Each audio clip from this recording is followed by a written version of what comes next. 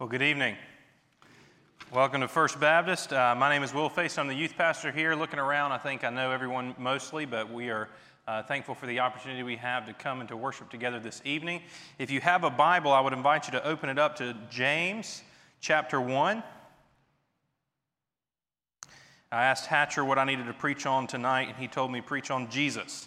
So that's what we're going to do, but we're going to look at him through the book of James. And so we have finished. I had been going over the last several months looking at the 7 signs of Jesus Christ on Sunday evenings, and we're going to begin a new series over the next several times that I've preached, and it'll be through the book of James, starting in James 1 and making our way all the way through there.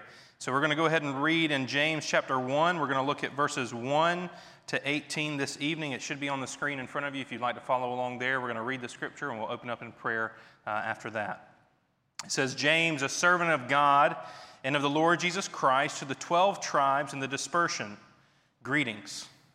Count it all joy, my brothers, when you meet trials of various kinds. For you know that the testing of your faith produces steadfastness.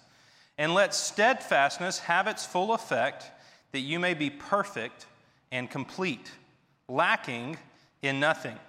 If any of you lacks wisdom, let him ask God, who gives generously to all without reproach, and it will be given him. But let him ask in faith, with no doubting. For the one who doubts is like a wave of the sea that is driven and tossed by the wind. For that person must not suppose that he will receive anything from the Lord. He is a double-minded man, unstable in all his ways.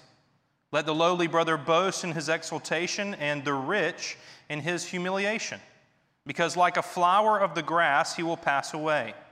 For the sun rises with its scorching heat and withers the grass, its flowers falls, and its beauty perishes.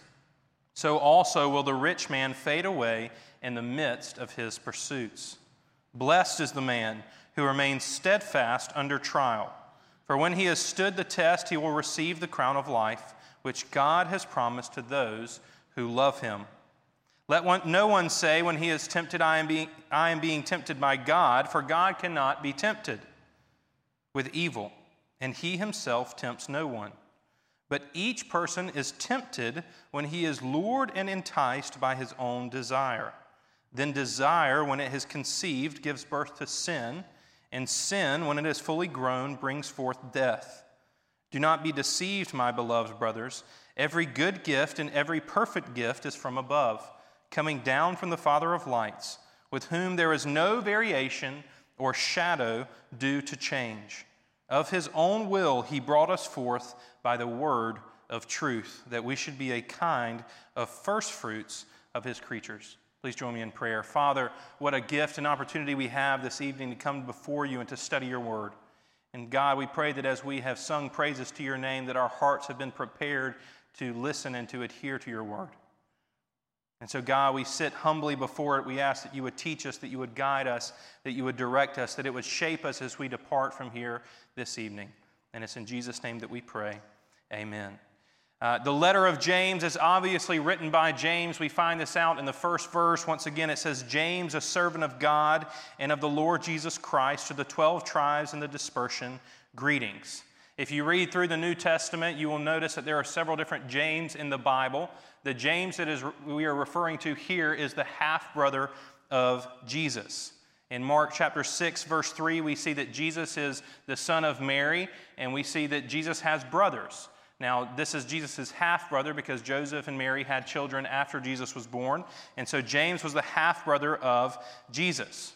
Most likely, looking through the New Testament, we also realize that James was likely not a convert while Jesus was alive. So in 1 Corinthians chapter 15, verse 7, Paul records for us most likely that when Jesus appears after his resurrection, when he appears to the apostles, he appears to James, and it is believed that through that appearance that James accepts Jesus Christ as his Lord and Savior. And so James, during Jesus Christ's earthly ministry, is not a follower of Christ. He probably heard Jesus' teaching, but likely he's not following after those. You can also see that in John chapter 7, verses 3 to 5.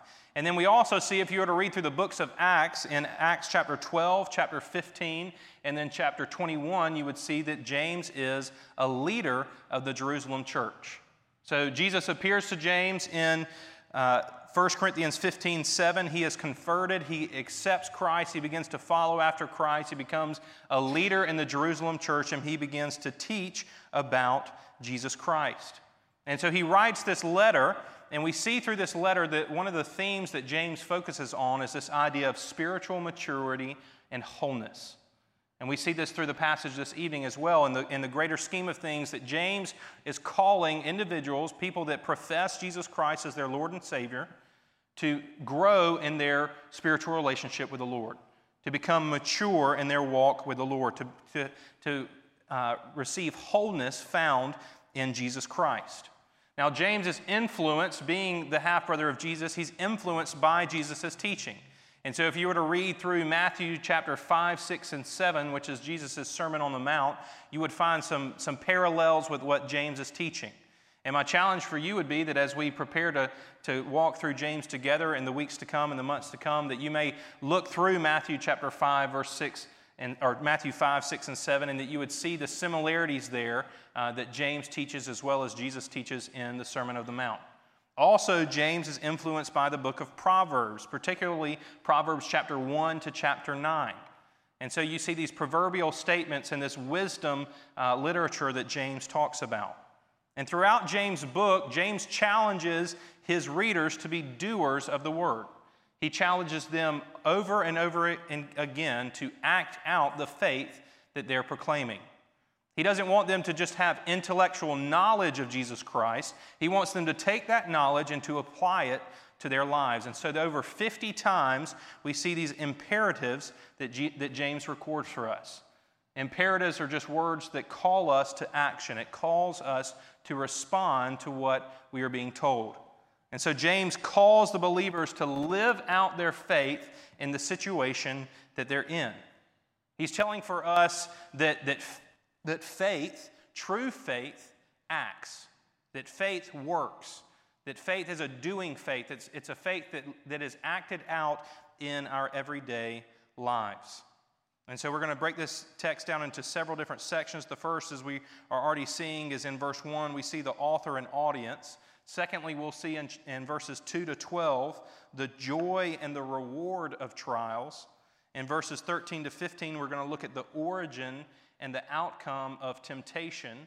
And then in verses 16 to 18, we're going to look at the goodness and faithfulness of God.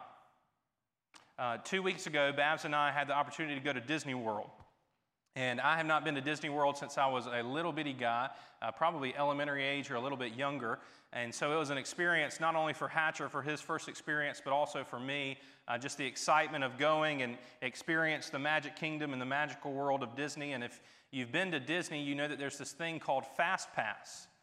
And it's this thing where when you get into the park, you get inside, but you're not done. Once you get into the park and you want to go visit Mickey Mouse, or you want to go ride this ride, or go through It's a Small World, or see the Country Bears, whatever else it is that you want to go see, you have to stand in line, which doesn't sound like very fun to me on vacation, but you still have to do it because it's Disney and there's tons of people there. And so one of the ways to bypass those lines is to use this thing called a Fast Pass.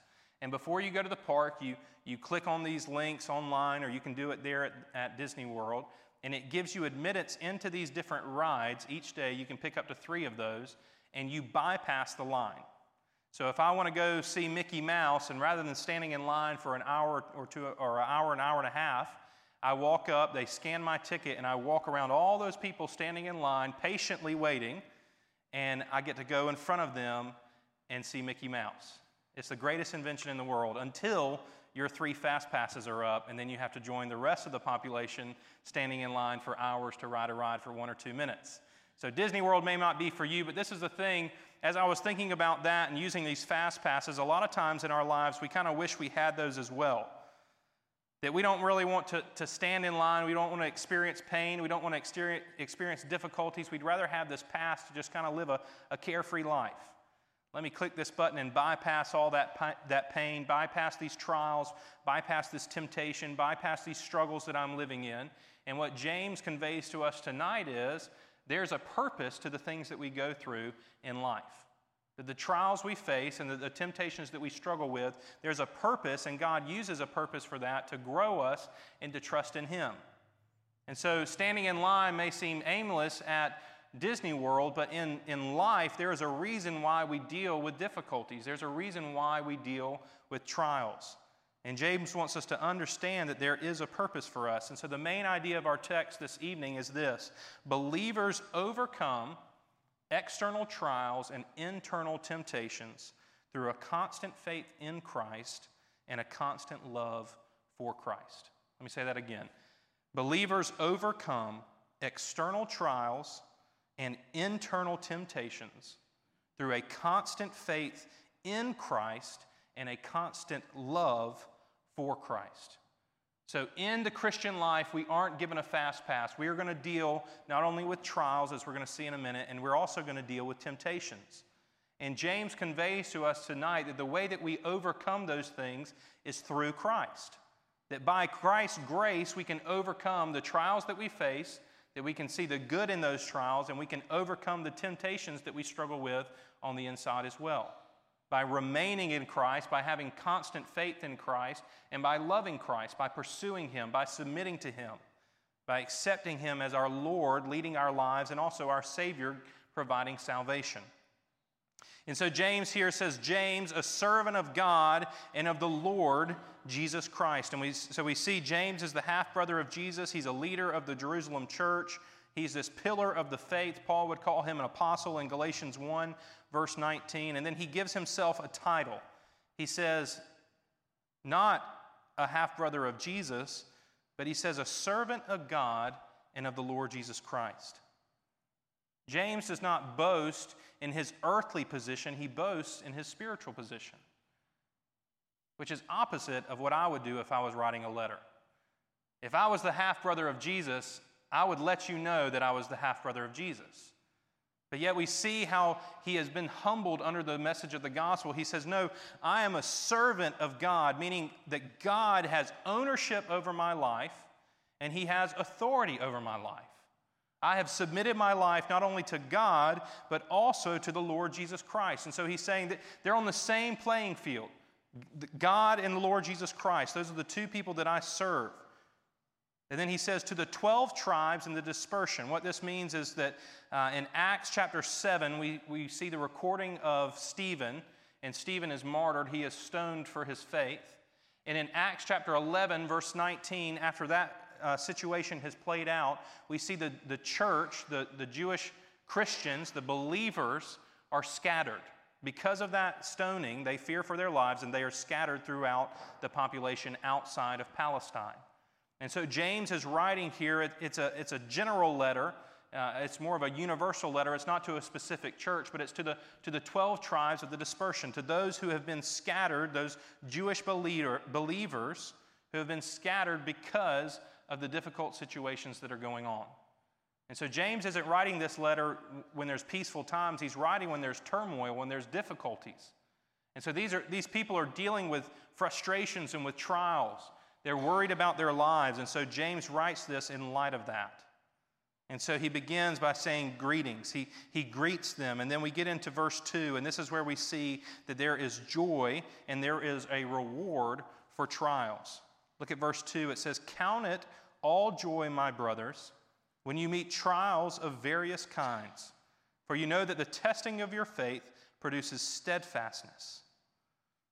So once again, as I'm reading this as a human, James surprises me. Not only does he claim that he is related to Jesus Christ, rather than doing that, he calls himself a servant, but then he tells us to count it joy when we face trials of various kinds. Not many of us, because of our human nature, want to face trials with joy. But yet we see here the first imperative, or the first call to action that James gives us in his letter. He says, count it all joy, regard it as joy when you face difficult situations. And then he says, my brothers. There's this love and this affection for the people that he is writing. And he says, count it all joy when you meet trials of various kinds. Not if you meet trials, but when you meet trials. It's inevitable. If you are a Christian, if you are a follower of Christ, your life is not a fast pass. It's not the easy way. It's the difficult way. And so James says, when you face those trials, when you get stuck in those situations that you don't desire, count it all joy. John chapter 16, verse 33 would record for us Jesus saying a similar thing. He says, in this world you will have trouble, but take heart, I have overcome the world. So he's speaking to his disciples in John chapter 16, verse 33. He says, in this world, in this life, on this side of heaven, you will have trouble. Not that you may have trouble, but you will have trouble. And then James goes on to say, for you know that the testing of your faith produces steadfastness. So he says the purpose of trials, whatever kind they are, and the numerous amount of trials that you're going to face, they have a purpose. And that purpose is that you would grow in your faith, and it would produce steadfastness. It would produce endurance in your life. It would produce perseverance. And then there's this progression that takes place. He says, okay, first there's trials. He says, through those trials you receive steadfastness. And then in verse 4 he says, and let steadfastness have its full effect, that you may be perfect and complete, lacking in nothing. So he says that endurance, that perseverance that you experience, that also in its full effect leads to your perfection and completion. Not meaning that you're going to be sinless, but that you're going to be mature, that you're going to grow, that you're going to become whole in Jesus Christ. And so James says the goal of this Christian life is that you would be growing in that relationship with Christ. That as we mature, as we grow deeper into that relationship, as our faith grows deeper, as it remains steadfast, that we would grow closer to Christ. And so we see steadfastness, we see that it leads to perfection and completeness, and then he also says that you will be lacking in nothing. That the Lord will provide exactly what you need. And then in verse 5, he says, if any of you lacks wisdom, let him ask God, who gives generously to all without reproach, and it will be given to him. So he says, if you lack wisdom, if you're not sure how to live out this Christian life, he says, ask for wisdom. Wisdom is basically, a very simple definition, is the practical use of knowledge. So I can know something, but applying that knowledge is wisdom. So I can know that I should stop at a red light when I leave here this evening. It's wisdom to know that there's a red light that I should stop at and that I actually stop and I don't drive through that red light. It's the practical use of knowledge. It's applying that knowledge in everyday life. And so he says, if you lack wisdom, if you lack the understanding of applying what God is teaching you, then ask. And God will give generously to you without reproach. What he's saying here is that God will not hesitate, he will not reserve, he will not regret giving you something. He gives it to you generously. And he says it will be given to you. And so the problem is in our life, a lot of times we desire that God would take away the trials and difficulties of our life. But James is teaching here, rather than maybe taking away the trials and difficulties, maybe God is teaching us to know him and grow in our relationship with him more because of those trials and difficulties. But because of our human tendency, oftentimes we overlook those things. Oftentimes we go through the difficult circumstance and we don't see God's hand in it. We look back years past and we can see God working in the past, but in the midst of that situation, we don't see it. And so James says, ask God to give you the wisdom, to give you the understanding to see what is it that I am teaching you in the midst of this trial. How do I want to grow you? How do I want you to lean on me and to trust in me during this situation of your life? Retrospect is 2020. We can look back and we can see the things that God has done in our lives, and oftentimes we look at this and that in our lives and we say, wow, God has completely changed my life and he was working this situation. And that's great, but I think James is getting to the point here that we can realize that not only in retrospect, but in the midst of those trials. Understanding that God is growing us and that He's calling us to know Him more. And then he says, though, as you ask, he says in verse 6, let him ask in faith. Let him ask in trust, with no doubting. For the one who doubts is like a wave of the sea that is driven and tossed by the wind. Paul would say in Ephesians 4, verse 14, he says, do not be like little children tossed to and fro from difficult or unsound doctrine. It's a theme that's picked up throughout the New Testament that we are often caught not trusting God fully, but also doubting as well. And so he says, for the one who doubts is like a wave of the sea that is driven and tossed by the wind. If you've ever been to the beach, it is hard to judge the waves that are coming in on the shore. And you think that you've got one and you see one coming in and all of a sudden one's big and one's small. And so there's this picture of instability here, of this change that takes place through nature.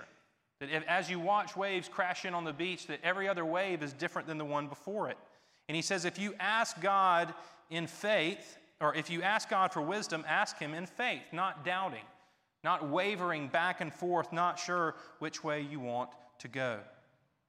He says, for the person who doubts, in verse 7, for that person must not suppose that he will receive anything from the Lord. He is a double-minded man, unstable in all his ways. So he says, this is what happens if we ask God to give us wisdom, but yet we doubt God. He says we will not receive anything from the Lord. He is double-minded, meaning he's going back between God and the world, trusting God and not trusting God. One of Hatcher's new favorite things at the house for us to do is for me to chase him and for us to play with, as if I'm the monster and I'm going to chase him. And one of his favorite stories right now is the Three Little Pigs. And if you're familiar with the Three Little Pigs, there's a big bad wolf.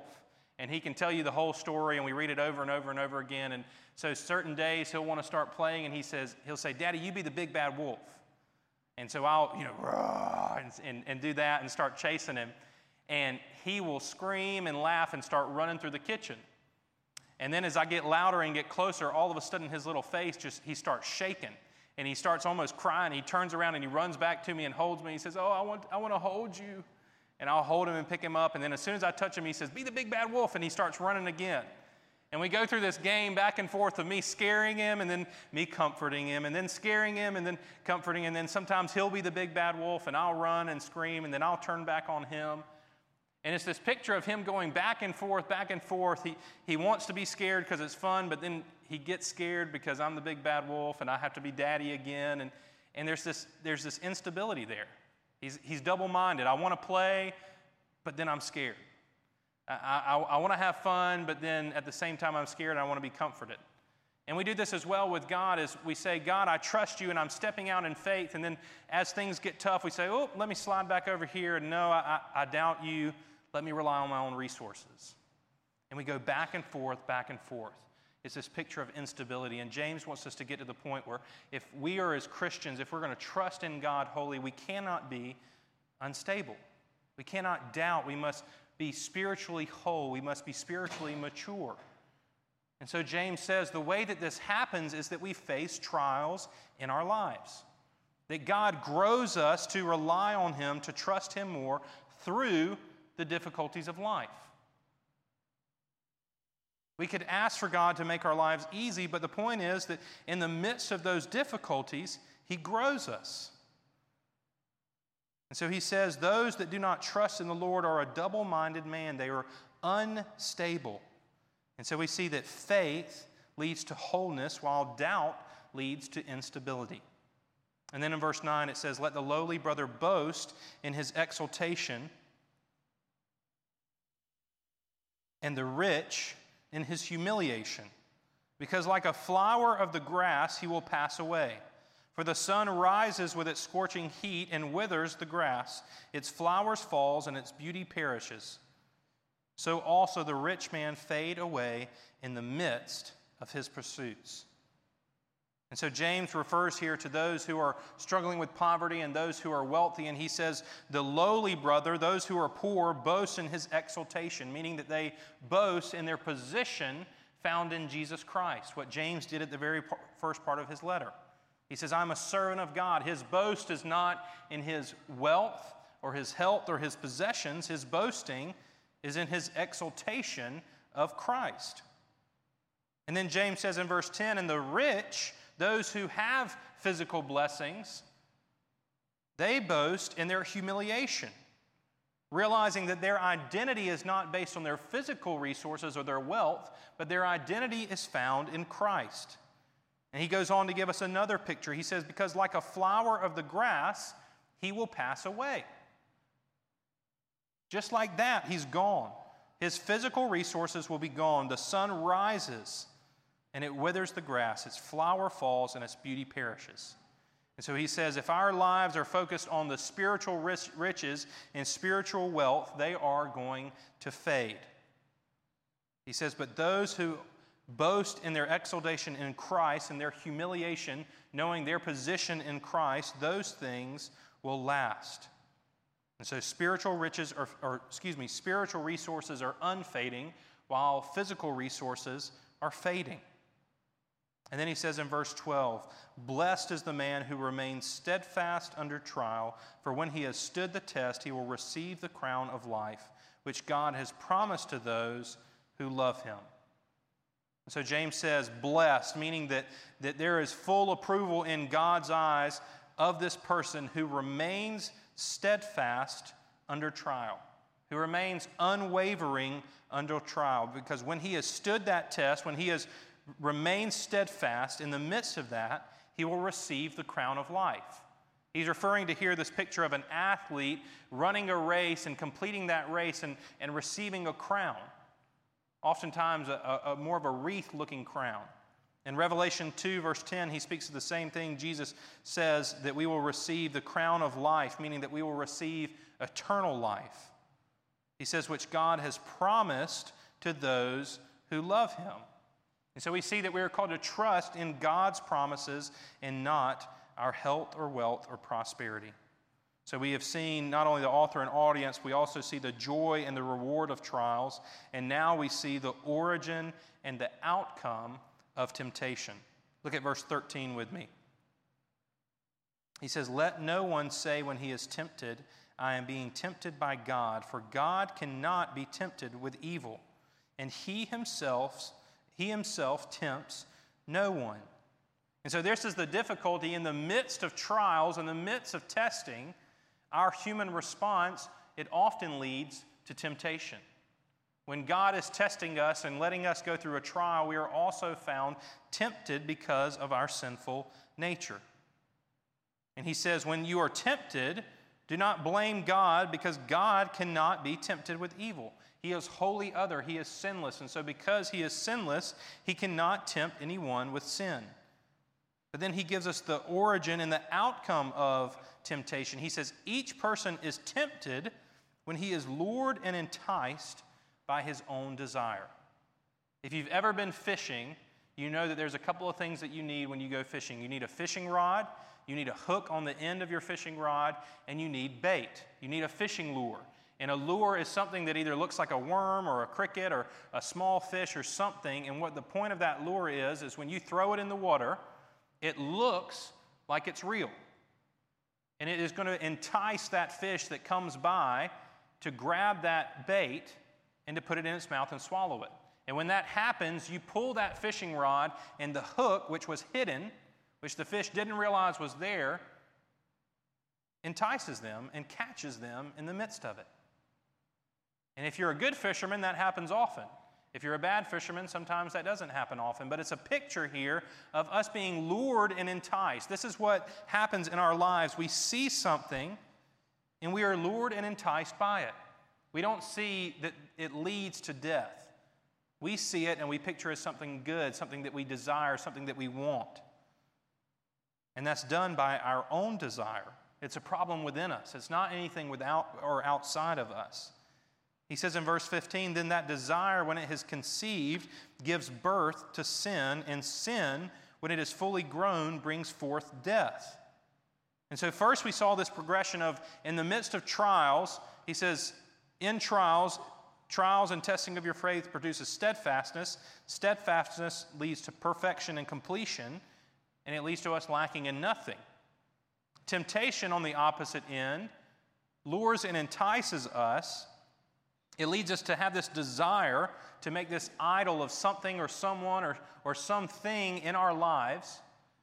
We're enticed to pursue that one thing, and then it gives birth to sin, meaning that we act on it, that we are deceived by it, and we disobey.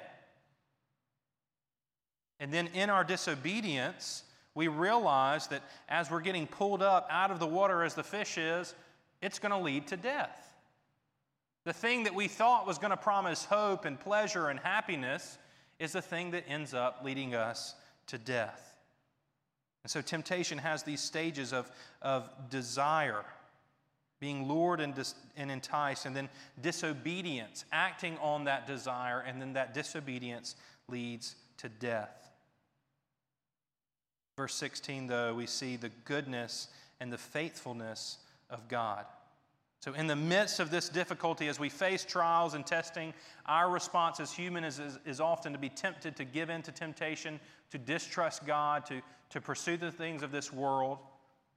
We are fickle humans. We go back and forth, oftentimes wavering so many times.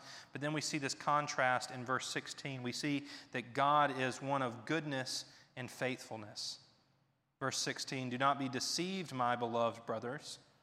Every good gift and every perfect gift is from above, coming down from the Father of lights, with whom there is no variation or shadow due to change.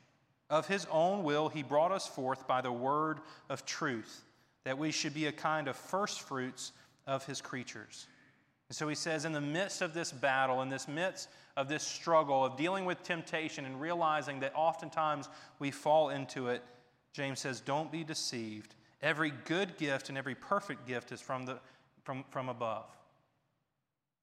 He's saying here, he's speaking of the gift of salvation. He says it's coming down from the Father of lights. This refers to Psalm chapter 136, verses 1 to 9, and also 1 John 1:5, where it says, God is light, and in him there is no darkness. There's this contrast. Here we are as humans filled with darkness, dealing with sin and temptation, and yet the opposite of that in 1 John 1:5, that God is the same, that he is unchanging, that there is no variation, there is no shadow, no hint of darkness within him. Psalm 136, 1 to 9 talks about the steadfastness of the Lord, that he created the lights in the heavens, that he created the moon and the stars, that he remains steadfast in all things. And so James reminds us of this, that in the midst of our temptation, when we so often find ourselves wavering, that God does not change, that there is no variation, there is no shadow in him. He says, of his own will, of his purposes, of his sovereign plan, he brought us forth by the word of truth, by the message of the gospel, by the good news of Jesus Christ, that we should be a kind of first fruits of his creatures. What he's saying here is we are a picture of what is to come. That as individuals see us, they should see that we are living for eternity, that we are not living to be satisfied in this world, that we are not led by our own temptations and desires and deception, but that we are pursuing God in all things. And so James says, in the midst of trials, count it all joy. Whatever you're dealing with tonight, whatever difficult situation you're in, whatever testing God has allowed in your life, deal with it with joy, knowing that you can grow in that God is calling you to remain steadfast, to endure in that, to persevere so that you will be perfect and complete, that you can grow in that. And as you face those trials, do not fall into the temptation of distrusting God and thinking that he doesn't love you, that he doesn't have your best interests in heart, that he doesn't desire to see you grow and succeed in those trials. And so James says, trust in him, the one who is unwavering, the one who gives every good gift, who has given us the gift of salvation on his own will that was brought forth by the word of truth, that you may be a firstfruit of his creatures. That we can be a display, an image of what God is doing in the world, and that others will see our lives and that our lives would point to Jesus Christ. That they would see the light of the gospel in how we live and how we grow.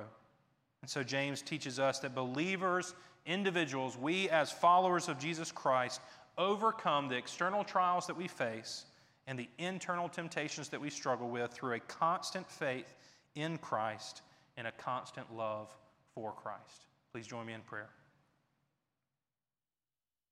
Father, we thank you that even in the midst of our sinfulness, God, that you are unwavering. God, that you remain the same, that you remain steadfast. And God, tonight we give thanks to you for your goodness and for your grace. And God, we pray that as we grow, as we deal with trials in our lives, that we would follow through with what James has called us to this evening, that we would count it all joy, that we would see the trials that we face, and that it would lead to steadfastness and perfection and completeness in you. And God, we pray that you would give us the wisdom to grow and to know you better in the midst of those trials. God, that we would not just pray that you would fix our circumstances, but that you would use those circumstances in a way that bring you glory and grow us into your image. And God, we pray that you would protect us from temptation. God, we know that we are sinful, dark beings. And God, so often we are deceived by temptation, and we have these desires in our lives, and it leads us to disobedience. And James is very clear here that disobedience leads to death. And so, God, may we not be lured and enticed to think otherwise as we face those temptations in life. And so, God, help us to overcome the external trials that we face and these internal temptations and struggles that we deal with within our own hearts by being faithful to you, by trusting in you and loving you constantly. And it's in Jesus' name that we pray. Amen.